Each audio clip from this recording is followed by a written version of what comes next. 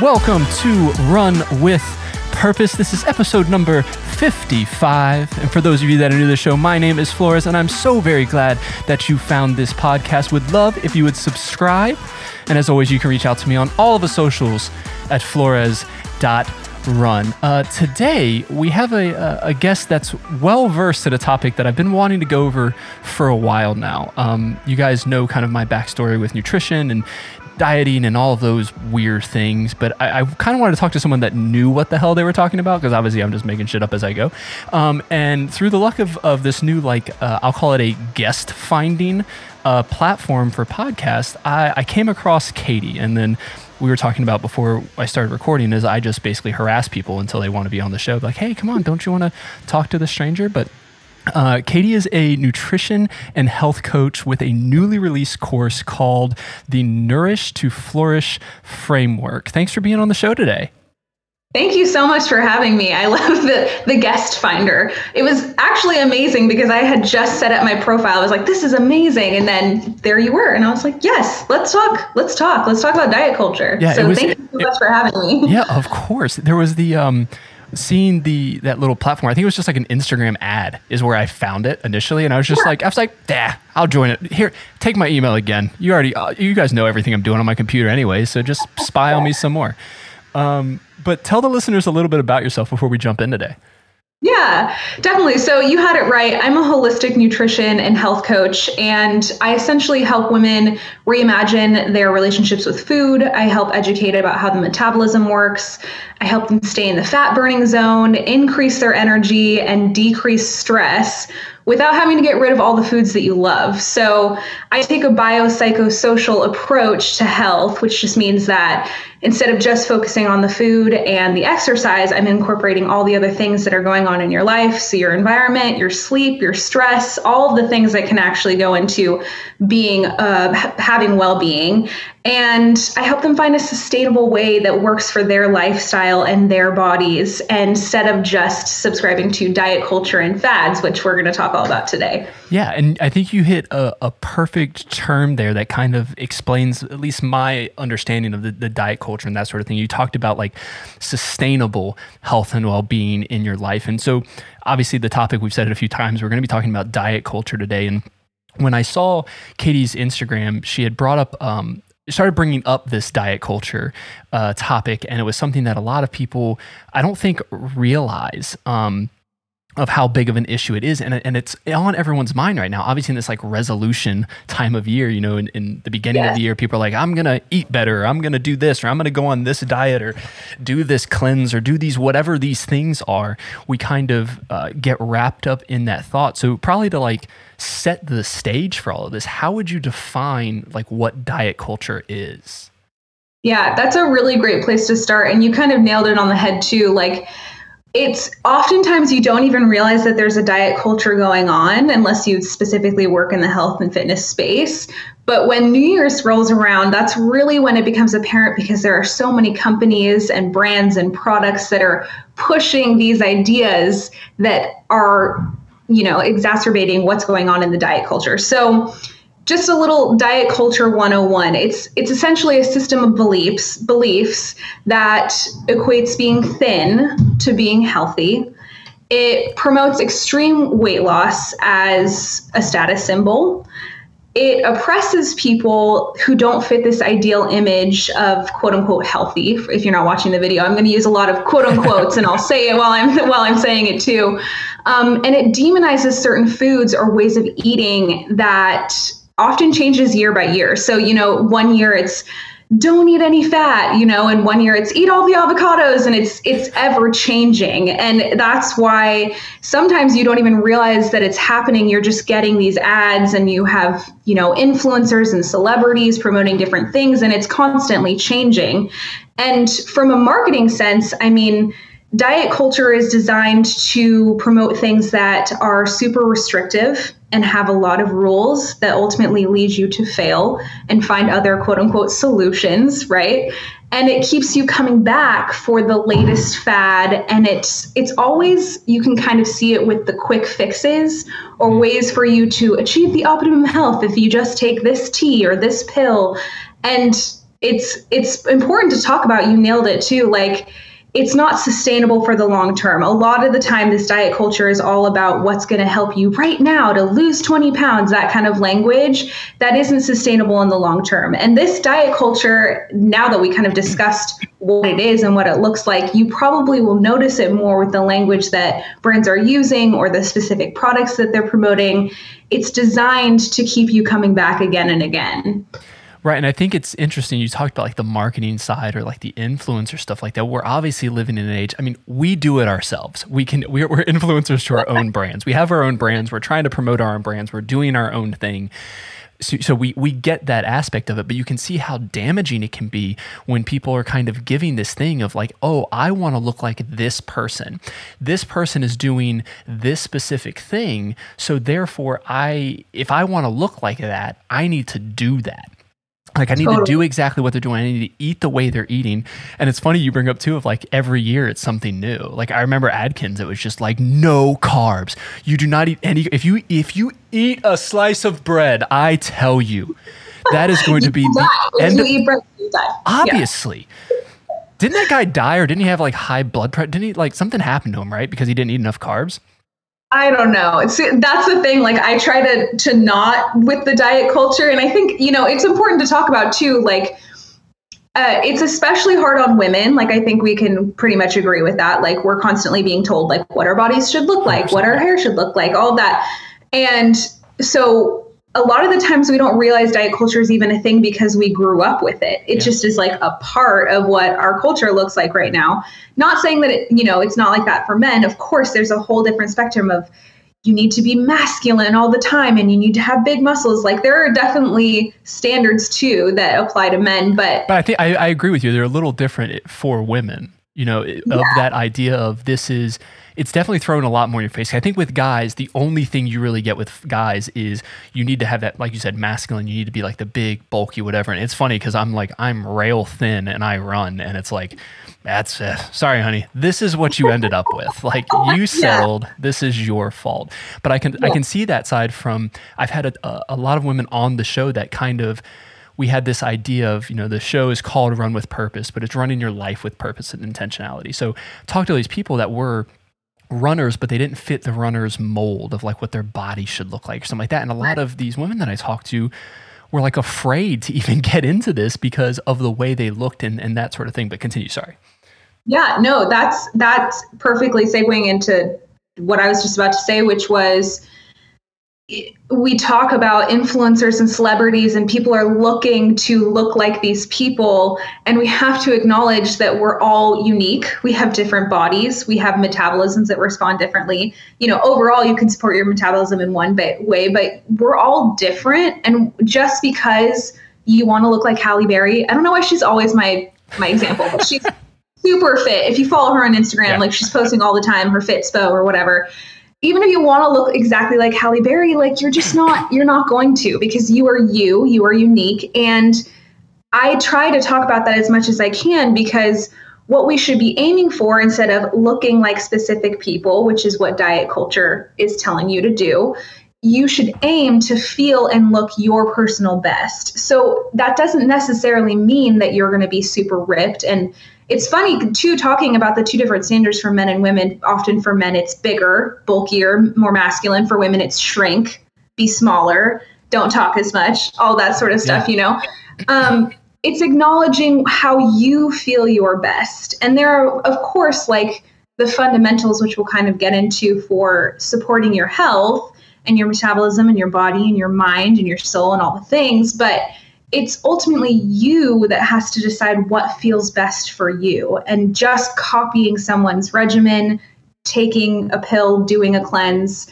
because other people said it worked isn't necessarily going to get you the results that you want. You're going to end up more fatigues. You're going to end up with your metabolism being all over the place. So it's just important to acknowledge that, especially when there's so much on social media right now. And you noted it too, like we're using social media to promote ourselves and what we do in our services, but we got to use our own kind of common sense and keen eye to recognize when people are trying to sell you something that is subscribing to that diet culture versus education and the foundation for building your own health, you know?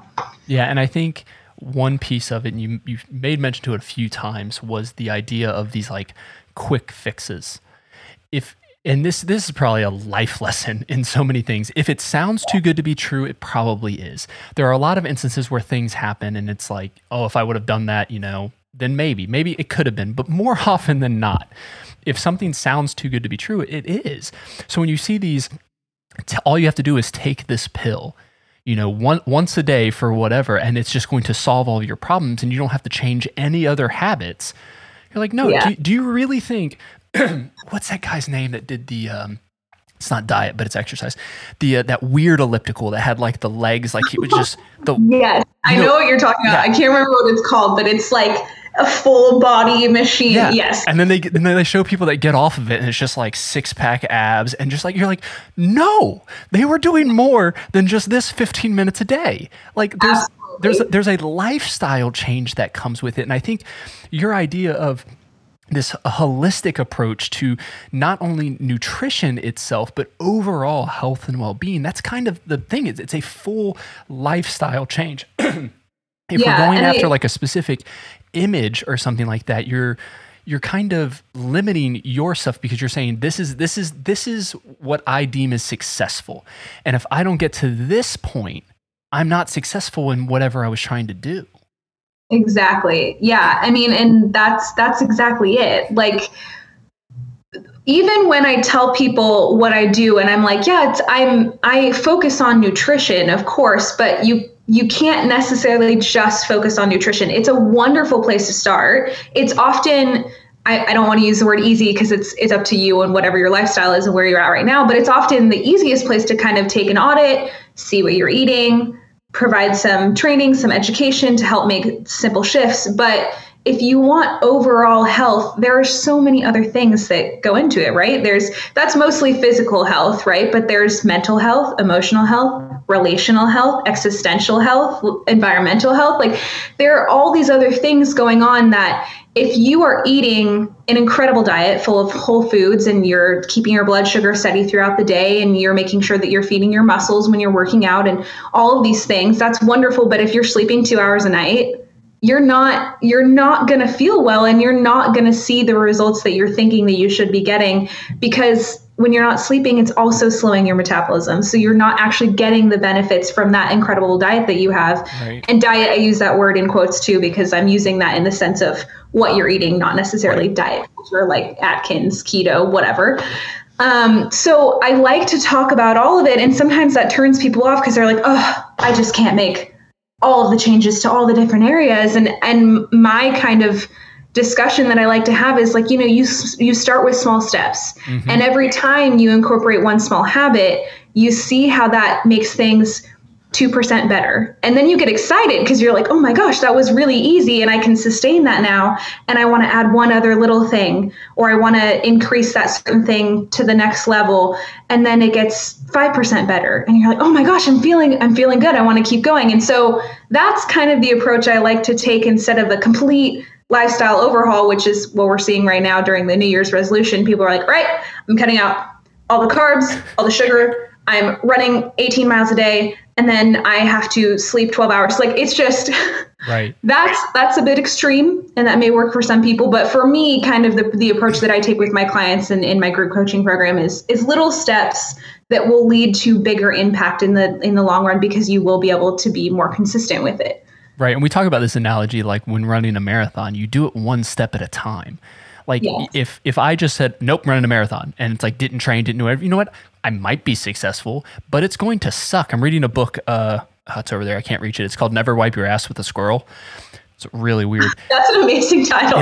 Yeah, it's basically an ultra running and trail running guide, and he had talked about that. He's like, yeah, you might, if you're in decent shape, you might finish a race. He goes, but it'll hurt a lot less if you took the steps necessary to get there. And that's the same kind of situation you're talking about here. Is if we focus on little wins that get us to the big place, it's not like we're bombarding our life and changing who you are as a person and having to change your entire workflow of things. Like, I remember I went It's pescatarian, but I usually just say I'm Presbyterian because it confuses people.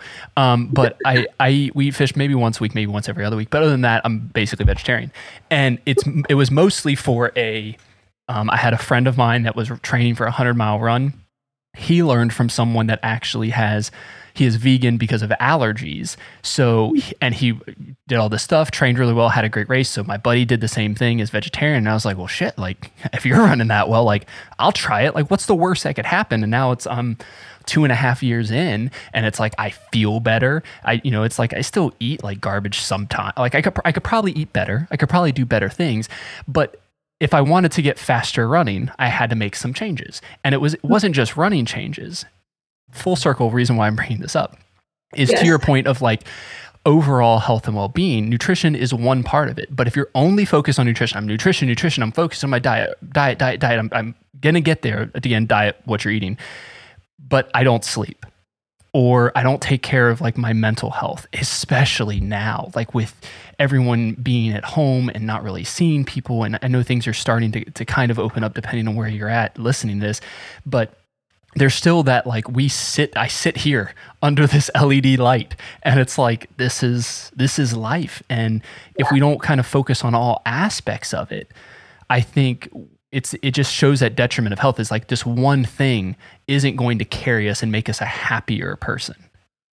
Totally. And I think that's too why, when I created the Nourish to Flourish framework, like a bulk of the course is about nutrition, because going back to diet culture, that's definitely the most confusing thing in addition to exercise, because we are in a state of infobesity, which is just so much information about what you should be eating and how you should be moving your body that it's confusing. Like diet culture is confusing and complicated, and it's made that way. It's designed that way. So you're constantly changing and trying different things. So the bulk of the course is about nutrition, because it is so complicated that's like the first thing I want to detangle for you. But then it was so important to me because a lot of people were just coming to me for, nutrition specifically. I'm like, okay, but we got to also talk about these other things. And they're like, but why? And because it all interplays, especially when we're talking about metabolism.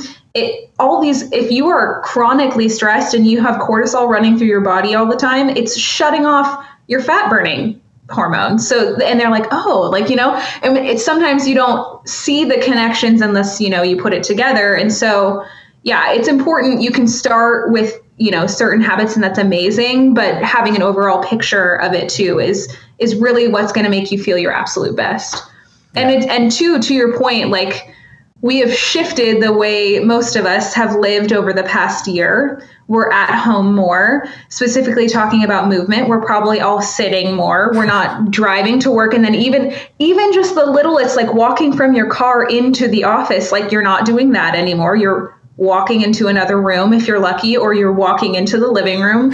So, and I specifically for me, like it's been a big change, and I've had to adjust my habits of like, I have to schedule into my literal calendar 10 to 15 minute breaks where I force myself to go outside and I walk around the block. And it's because I'm not moving as much. And if I didn't do that, and I didn't, have the little habits and acknowledge that my environment had changed, I wouldn't feel as good as I do. And I'm not saying every day is, peachy keen. We're in a weird time right now to be talking about health habits, but, acknowledging that when your environment changes or something changes, that you may have to adjust as well. Right. We have to adapt to those circumstances. It's funny you bring that up, because I was just thinking about that the other day.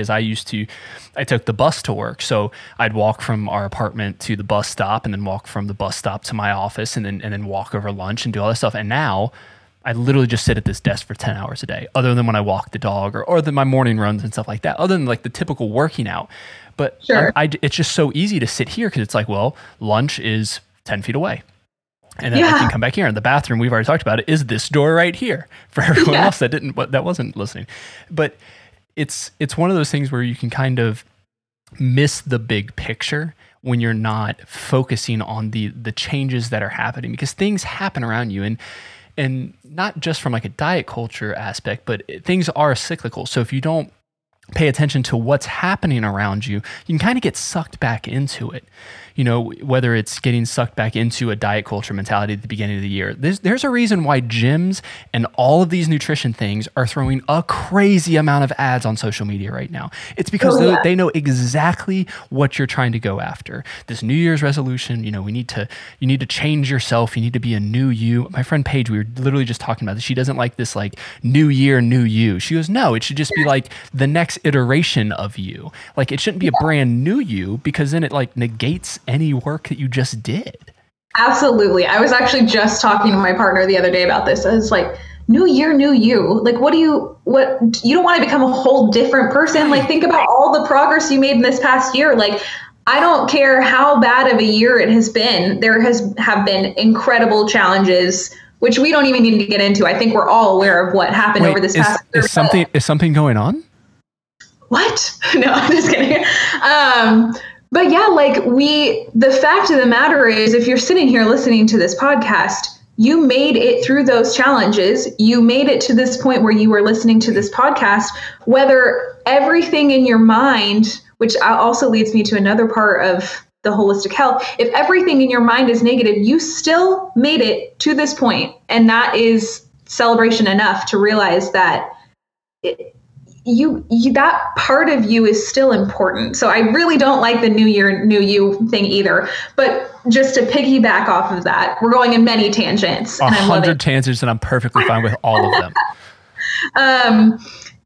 Is mindset, because when we talk about, you know, diet culture, it often infiltrates our mindset. And what I mean by that, which this can get a little bit woo-woo for some people, but if you have a certain way or a fixed mindset about certain things, you are less likely going to take you're less likely to do changes or make different habits because you're not expecting them to work, right? So that's good.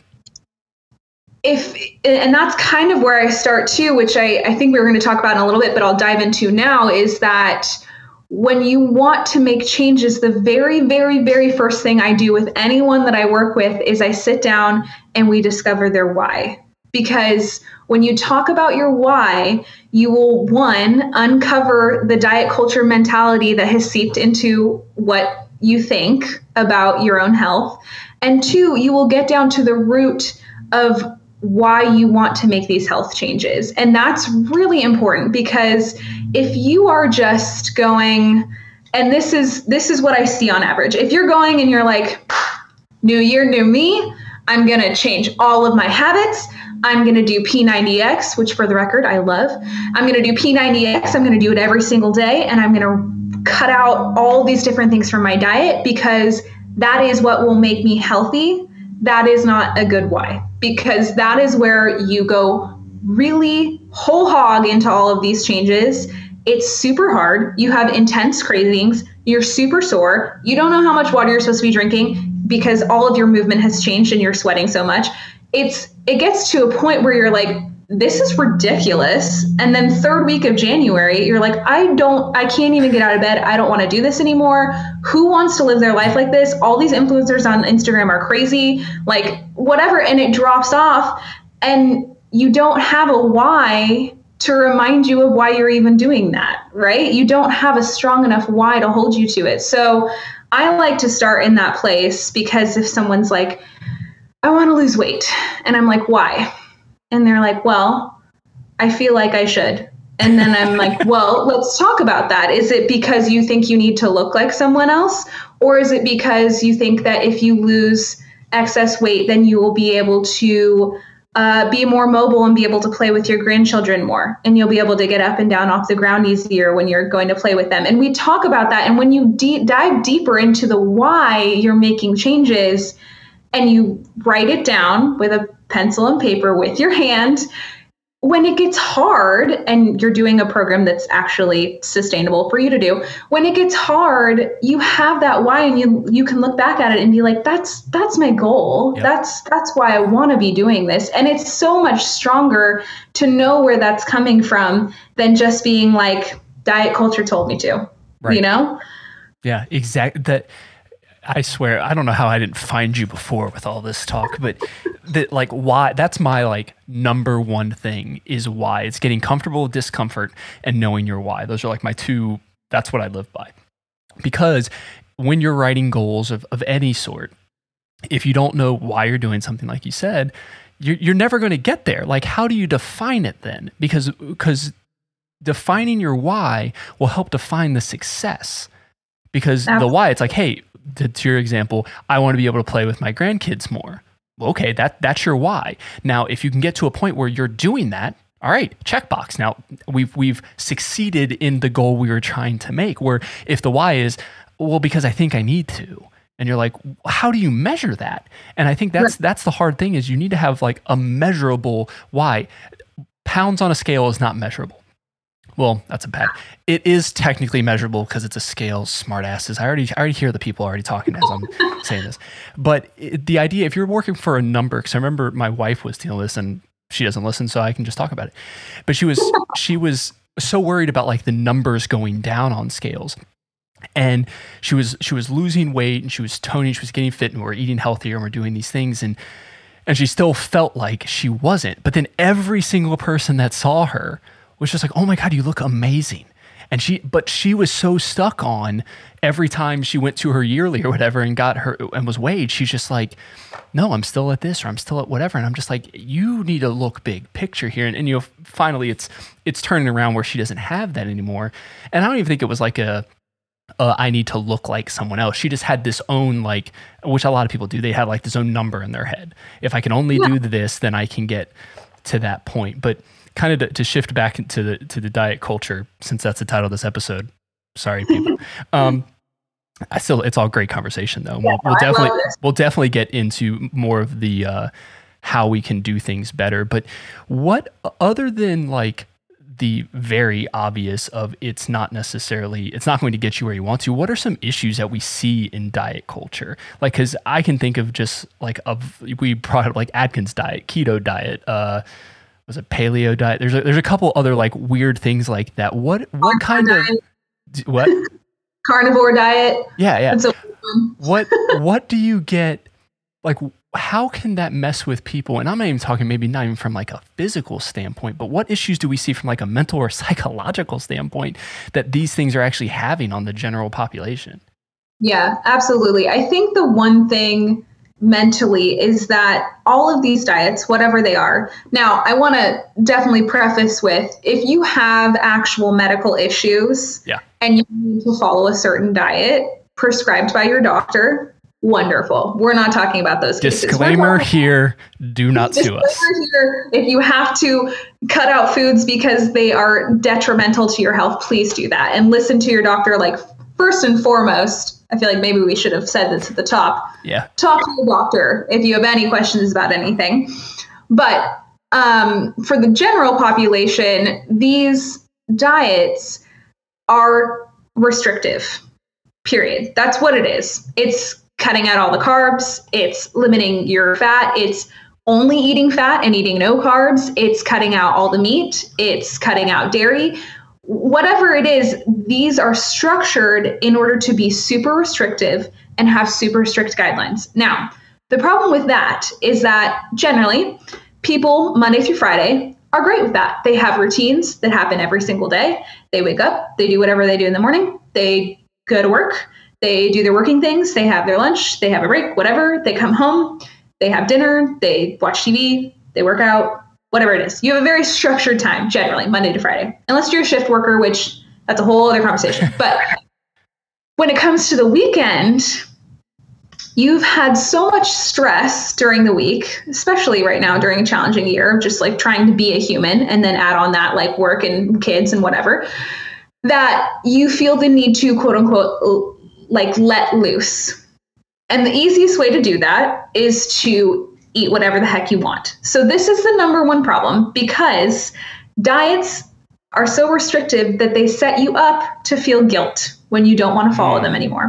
So you get to the end of the week, or you get to Friday or whatever it is, and you're like, you know what, I'm not going to, two things can happen. One, I'm just not going to do it, and I'm going to eat whatever the heck it is that I want to eat. Or two, I have such intense cravings because I took such drastic changes that I feel so bad about it, but I'm going to do it anyways because these cravings are driving me crazy.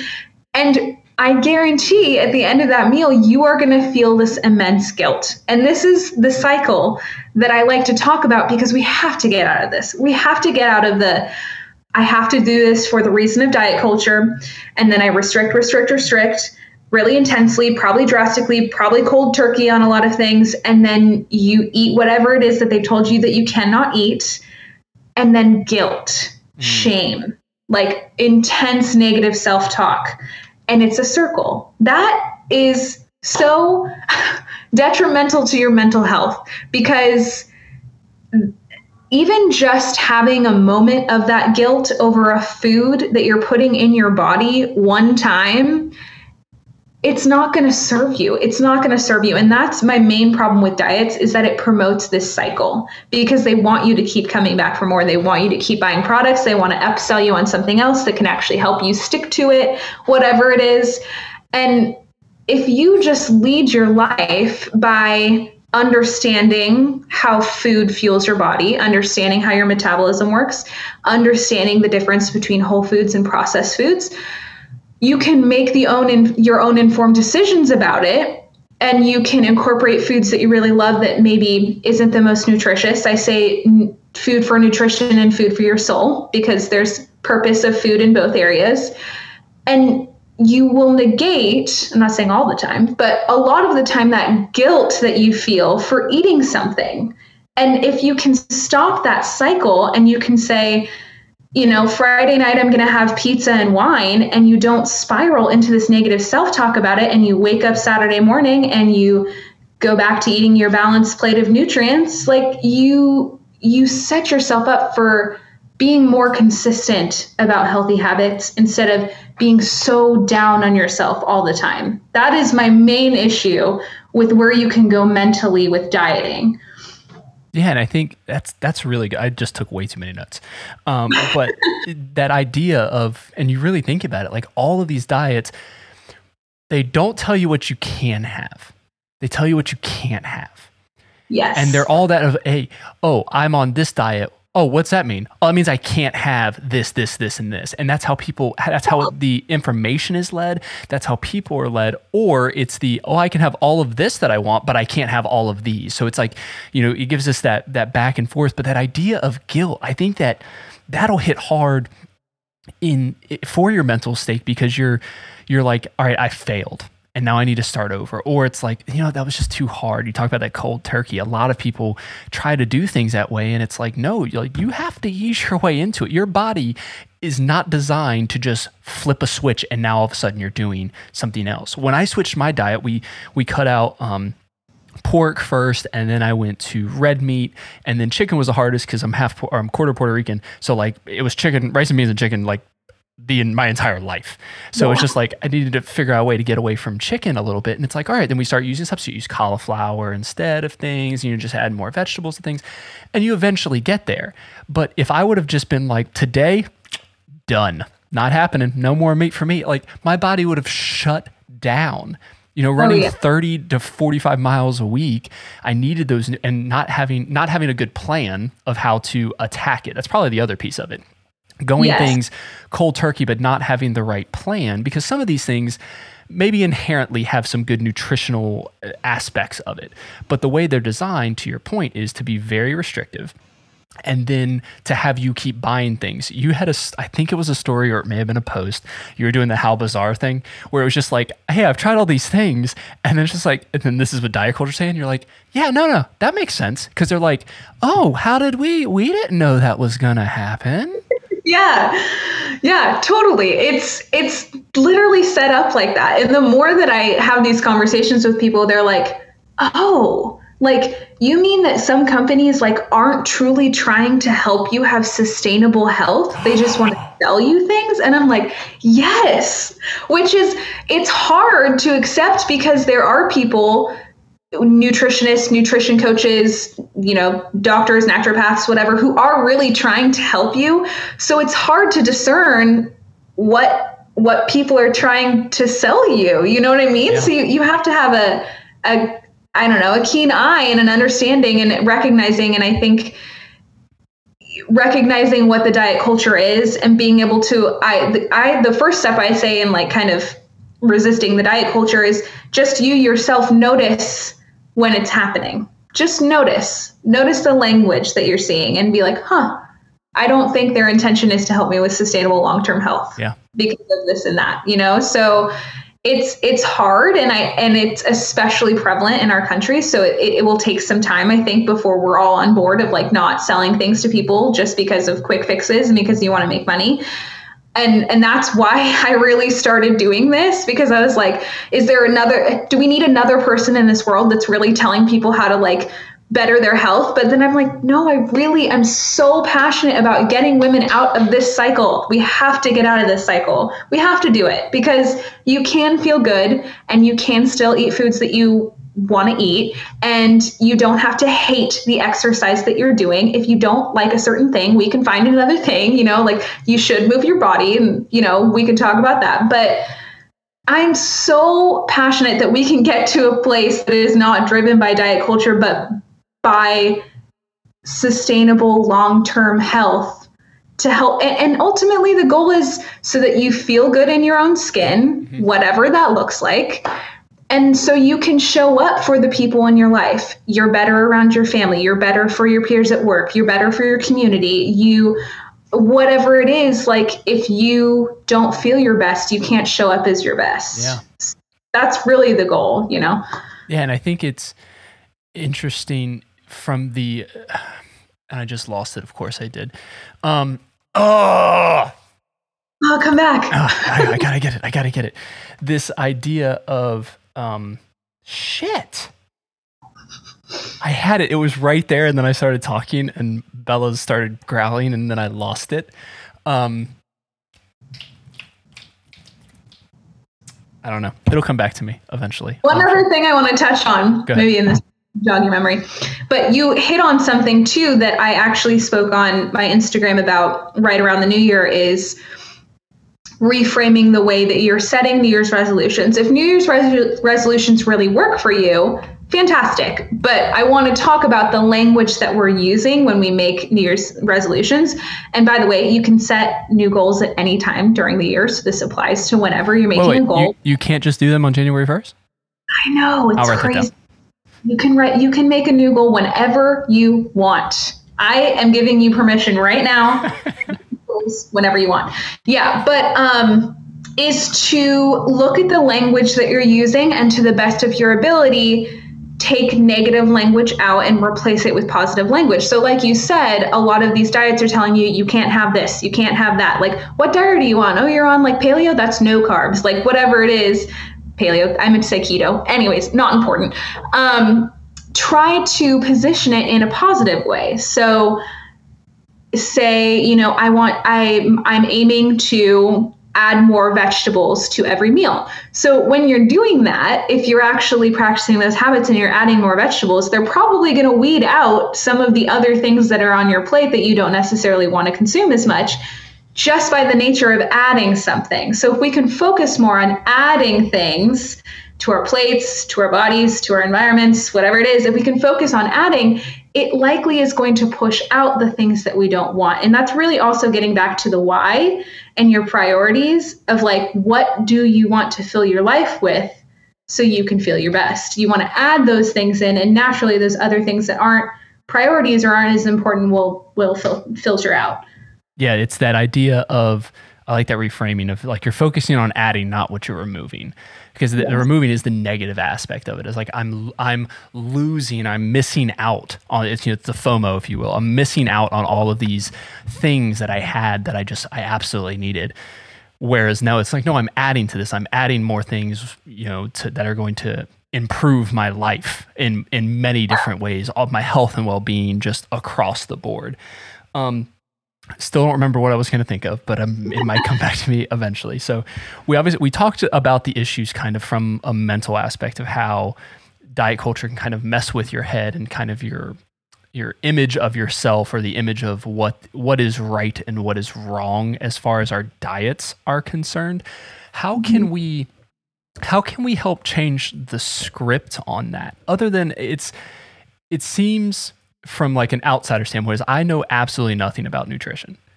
I probably should know more about it being a runner and like doing it, but like I'm always jumping to not the next like diet culture kind of thing, but like if I read another article from Runner's World that says, oh, you know what you need to eat before your run? You need to eat these 15 things I've never heard of.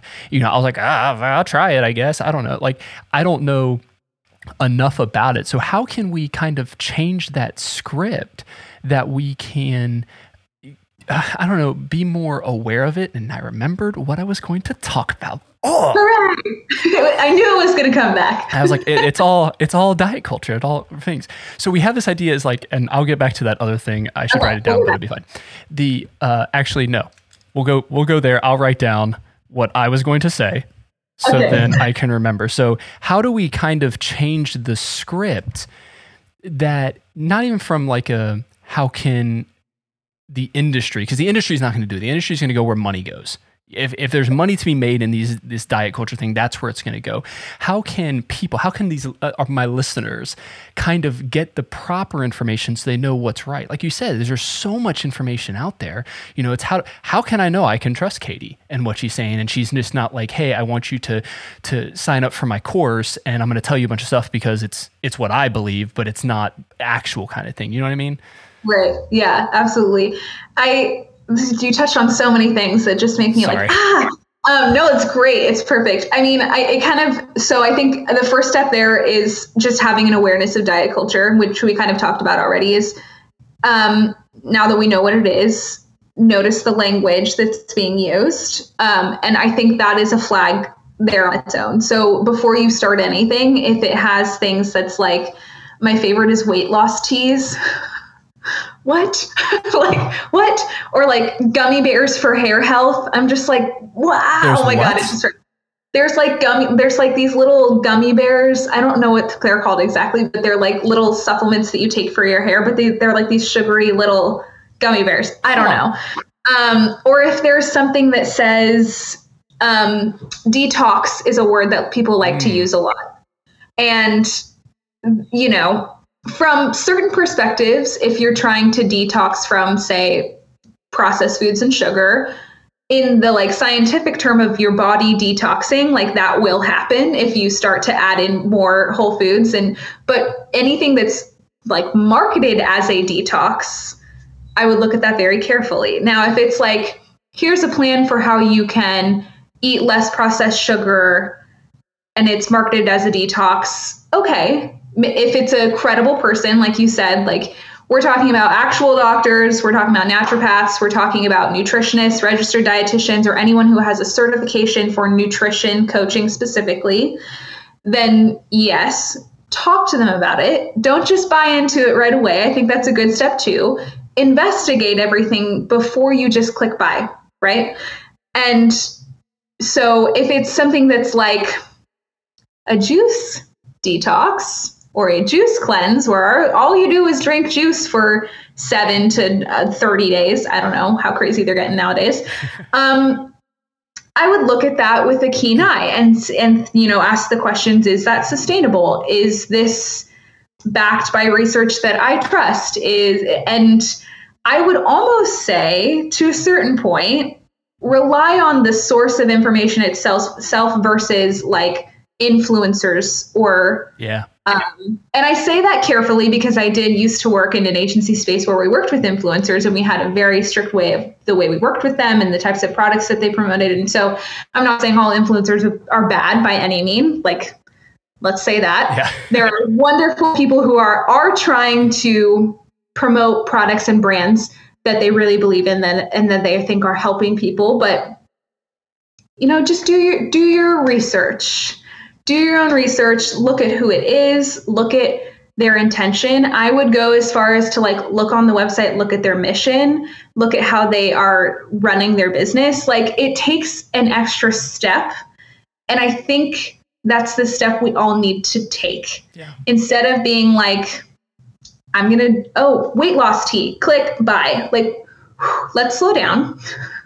Take a look at the brand, take a look at whoever helped them develop it. Like, and really think about it in terms of your life. Like, is it sustainable? Is it supporting your why? Is it, I feel like slowing down and thinking about diet culture and the language, and then thinking about what holistic health benefits you can get from it is really the way to kind of flip your own script.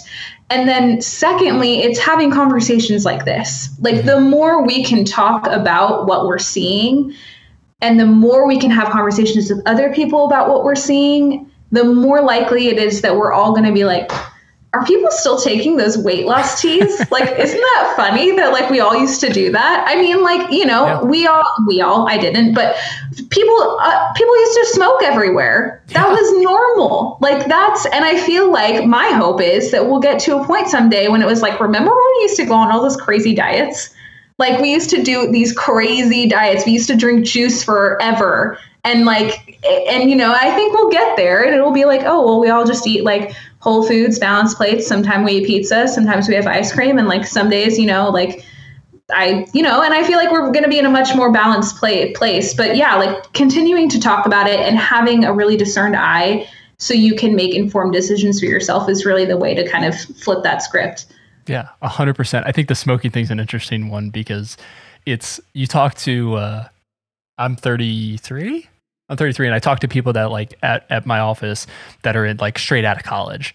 And I bring up to other people around my age about like remembering when there were smoking and non-smoking sections in restaurants. And they're like, whoa.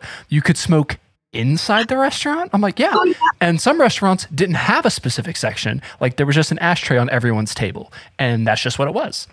Yeah. I think the most horrifying one to me is planes. Like you could just smoke. And then it was just like, whew, I'm so glad we don't live in that world anymore.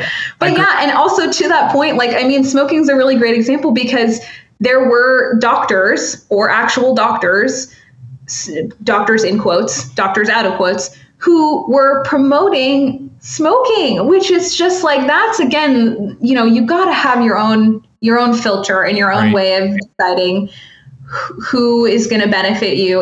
And so I think that also goes beyond, and this is really the way I practice too, is sure, I'm talking every day on Instagram, I'm doing mini trainings, I'm talking to people in the DMs, but I don't want to work with anyone unless we've had a conversation. Like we have to have a conversation so they know me, they know my approach, they know my values, they know my intentions, and vice versa. I know what their concerns are. I know what their goals are. And so being able to have that dialogue makes both of us feel really good in the decision when we decide to work together. And if we can try to replicate that, in other ways when we're making choices about health habits and products that are going to benefit us, if we can try to simulate that in some sort of way, even, I think that would benefit people a lot.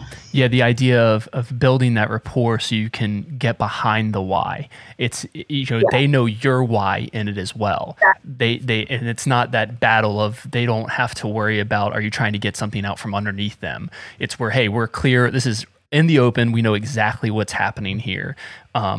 Yeah, I think that's really important. So my point that I was remembering. Yes. So I'm just curious on your thoughts of, in the US, we're obviously the most obese country in the world, and we have most like health problems due to said type of issues. How do you think we could, and I know this is a very loaded question, but how do we get to the point where you don't see these kinds of diet cultures and these kinds of things in other countries?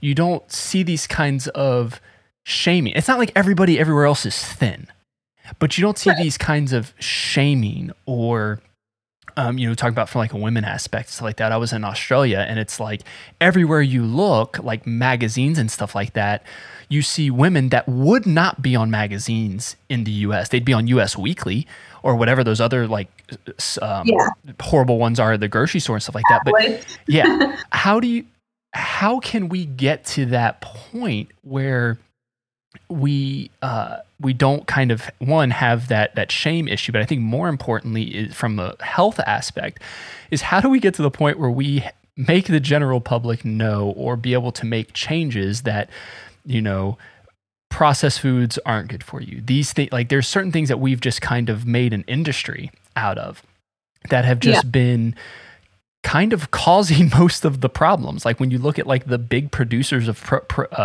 processed meats and that sort of thing, it's like, do you realize how much they own? They're basically Disney. And it's like, no matter what, they own every single part of the supply chain. And there's a reason why you can't get into it. And it's a reason why if you want to get decent eggs at a grocery store, they're going to cost you $7 for a dozen, because there's no, the barrier to entry that market is ridiculous. So guess twofold question. Yes. How can you change the world, or how can you change the US? How do we change the whole world? Yeah, how do you change the country and how we're doing things? But probably more importantly, what are the small things that we could do in our everyday lives to kind of help push that agenda of, hey, we're not cool with this. The smoking thing is a prime example of it. Yeah. Smoking was an issue. People realized like, oh, these doctors are full of shit. Like, what's going on here? We need to make a change. And, over time, things happen and a change was made. So what are those daily, weekly steps that we can make to kind of make that known? Yeah. Starting with the first question, which is the biggest loaded question, because as you pointed out, I mean, the way our food system is set up right now is absolutely backwards to what is going to be supporting our health, just to put it bluntly. Like it is such a problem that it's part of my work that I'm doing now is figuring out ways to help support organizations that are trying to go back to more, less factory farming, less money into these huge companies that are really influencing the way that we can access our food right now. It's a huge problem. It's a huge factor in the way that people are able to access food and make lifestyle choices. We'll get to what you can do on the individual scale, but when we get down to it, like not everyone has access to the same foods in this country. Like that is a fact. And depending on your income, you don't necessarily have as many options if income isn't a restrictor for you. So, I could tell you, like, go to the store, buy all organic produce, like buy this, that, and the other. But the reason that we have such a problem, one of the reasons anyways, is that these processed foods, this fast food has become so cheap because of all the money that we've put into producing this type of food, that is the food that is most readily available and is accessible by a lot of our country right now. And that's a huge problem. It's one that's going to take time to fix, for sure. It's one that is, unfortunately, a lot of people, especially in this climate right now, there's a lot of political issues, but it is a political issue. It is something that we need to support the right lobbyists in order to make changes in the way that our agriculture is, in the way that our food supply is, and the way that, I told you, Lance. I heard it. Lance. He was going to come in and meow at some point during this interview. There he is. I'm not going to let him in, but he can sit there and meow all he wants. Back to my point. It's going to take some time. And I think in that sense, it's such a large issue and sometimes you can feel helpless. But what you can do is start to research on your own. I mean, even just being aware of how our food industry operates is a wonderful place to start, because like you said, I mean, I would probably say that a lot of people don't even know what factory farming is. Like, what is factory farming? Why do we have it in our country? Like, what does it mean when a cow is on a factory farm versus, on a local farm that's like free range or grass fed or whatever it is? Like, a lot of that, comes naturally to me because I've spent years and years researching it and studying it. But taking a step back and taking personal responsibility to understand where your food comes from is really important. It's really important. And if you have the means to buy local, to really know the source of where your food is coming from, like we've gotten so in the habit of going to the grocery store and our food comes from the grocery store and we bring it home. Like, where'd you get your food? Well, it's from the grocery store. Like, it's from the whatever big name grocery store. That's where it is. There is so much that goes into that before it gets there that if you understand, you might be shocked to understand the meat that you're eating is full of antibiotics. It's been cows that are lined up like side by side with no room to roam that causes these incredible, terrible things happening in their body. So they're injected with antibiotics. And I say this with a grain of salt because a lot of the media that talks about these issues is very sensational, and that turns a lot of people off. It can actually do the opposite effect of what I think we want. It's that very, again, negative mindset and like, oh my God, it's terrible. Mm-hmm. If we just took a less sensational and just more objective, like this is what's happening, this is what it does to your health, then maybe we can start to digest it more and really take some more action. And that's why, when people tell me like, should I watch Food Inc. or whatever it is, like, of course, watch them. It's important. It's important to understand, but also do your own research as well. Yep. And really start there, because there are a lot of issues, but unless you know where you want to get involved, where you want to put money, if you have money, then it's hard. It seems like such a big issue as we're talking about, right? So there's a lot there. And if you try to take the entire picture, it goes back to our diet culture, our overall health. If we don't focus on the individual pieces, if we try to just focus on the big picture of health and well-being as this like big overarching thing, we're going to fail. And I think, Absolutely. Yeah, I agree. It's in the same thing as finding your place in that. And the real reason I bring that question up is a couple weeks ago, we had a buddy of mine and his family friends basically put together this like hunting collective, basically an influencer for hunting equipment and stuff like that. And their whole thing is they basically only eat what they hunt. So like if they go out and they hunt deer, he's like, they just process like, I think it was like 180 or 200 like deer burgers or something like that for the year. And then they work with a local farm and get a cow. And then that's basically their beef for the year. And it's like, it was one of those, he brought up a good point talking about like, because the whole joke was it's a vegetarian and 4 hunters on an episode. Like it was just a very weird kind of concept. But he's like, you think about it, like what I'm doing is more sustainable than some of these other kind of things, because you can have this, factory farming kind of thing, even on that side of where we're destroying, destroying the environment to put more fields of soy or things like this. And you're like, wait a second, like that's not helping the problem. Just because Burger King now has an Impossible Whopper doesn't mean you should go to Burger King and get the Impossible Whopper. Right. And I think that goes like, then that's the whole full circle of the gambit, is when things we're not setting ourselves up for sustainability in that food thing. We are going to run out of animals if we keep doing it the way we're doing it, because they're going to die off because, again, the antibiotics, the situations they're doing, all this stuff. There's all of these issues that it's not going to be sustainable, and then things are going to get more expensive. To your point, my grocery bill should not have gone up because I stopped eating meat. Right. Yeah. Like it doesn't make sense. And and a lot of it does have to do with how much money these companies are making. And, you asked on the small level, I mean, let's just say that you have the resources available to you to make decisions about what food you are and are not going to eat that day. Like try to eat local. Do any of us, and myself included, because I'm still doing my own research, do any of us know the farms that are in our own state? Like, do we know them by name? Like, do we know what they produce? Do we know what, produce is in season that maybe would be like the most beneficial to like buy the thing that's in season that it came 10 miles away from you? Like, there's so many different things that we can do to start making changes. And I guess my best recommendation, other than doing your own research and understanding how you can apply it to your own life with your own means that you have right now, is to not get overwhelmed. Because oftentimes when there are too many choices, and this is across the board for anything, if you have too many choices in front of you, you are likely to make none of the choices.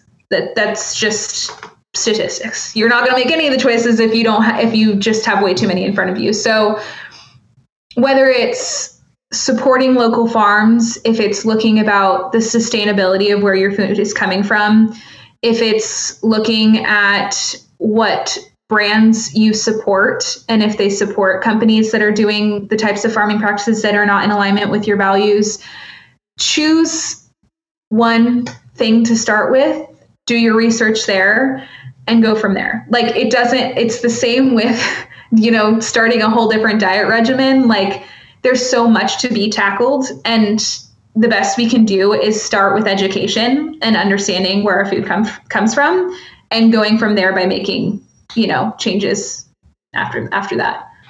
Yeah. I think that's a good nail in the coffin right there. I say we knocked it out. I'm definitely going to have you back on the show. We're going to talk about mental health. There's so many things I want to pick your brain about, but obviously I'm not Joe Rogan and I can't talk for 4 hours. So yeah, no, this is great though. Thank you so much. This went in so many different areas, and to your point, yeah, we could talk all day about we got 6 different areas of health we could talk about. That sounds like 6 episodes then. That's what I hear. Yeah. I love it. Yes. Let's make it a series. Yeah, we'll definitely have you back on the show. But how can people get in touch with you? Social media, website? What's the best way of getting in contact with you? Yes. You can find me on Instagram at katie.vanloo. I'm on there pretty much the most out of any platform. I'm on there every day. I do free mini trainings. All of the posts on there are pretty much educational. So if you want quick bits and bites, you can do it that way. Or if you want to learn more about one-on-one coaching with me, or if you want to learn about the Nourish to Flourish framework. When you say that fast, it's a lot of words. The Nourish to Flourish framework course that I'm running. You can go to my website, which is just www.katievanloo.com. And we can start a real conversation between you and me. And there's a free training on there as well about how to support your metabolism with food. And yeah, I'm here to help. That's really what I'm here for. So come to me with your questions. If anything today, piqued your interest and you want to know more, I am here to chat. And yeah, thank you so much for having me on. This was so fun for me. Yeah, I'm glad to have you. And all of those links we'll have in the show notes, everyone. So you'll be able to jot those down. Don't be trying to write them down while you're driving, not safe. But yeah, we'll have all of those notes on there. We're definitely going to have Katie back on the show another time, because awesome conversation and I'm super excited. Yeah, thank you so much. Perfect. So to everyone else, you can reach out to me on all the socials everywhere at flores.run. Again, subscribe, leave a review for the podcast. If you want to, if you want Katie back on the show, you have to let me know. I want her back. But if you guys don't, that's a problem. I'll just talk to her anyways. We'll just set up Zoom conversations and we'll just talk, not even on air, just having a conversation. But yeah. You guys can visit my website at www.flores.run. One thing I meant to mention last week and I didn't, Hangry is on and live. Hangry launched at the beginning of the year. You can go to wearehangry.com, see all the stuff we're doing to make a difference in our community for those living with the issue of hunger. We have a t-shirt store. You can buy stuff that's from Qualified Apparel and stuff. But yeah, thank you so much for joining me today. Remember to keep running with purpose, one step at a time. We'll see you guys next week.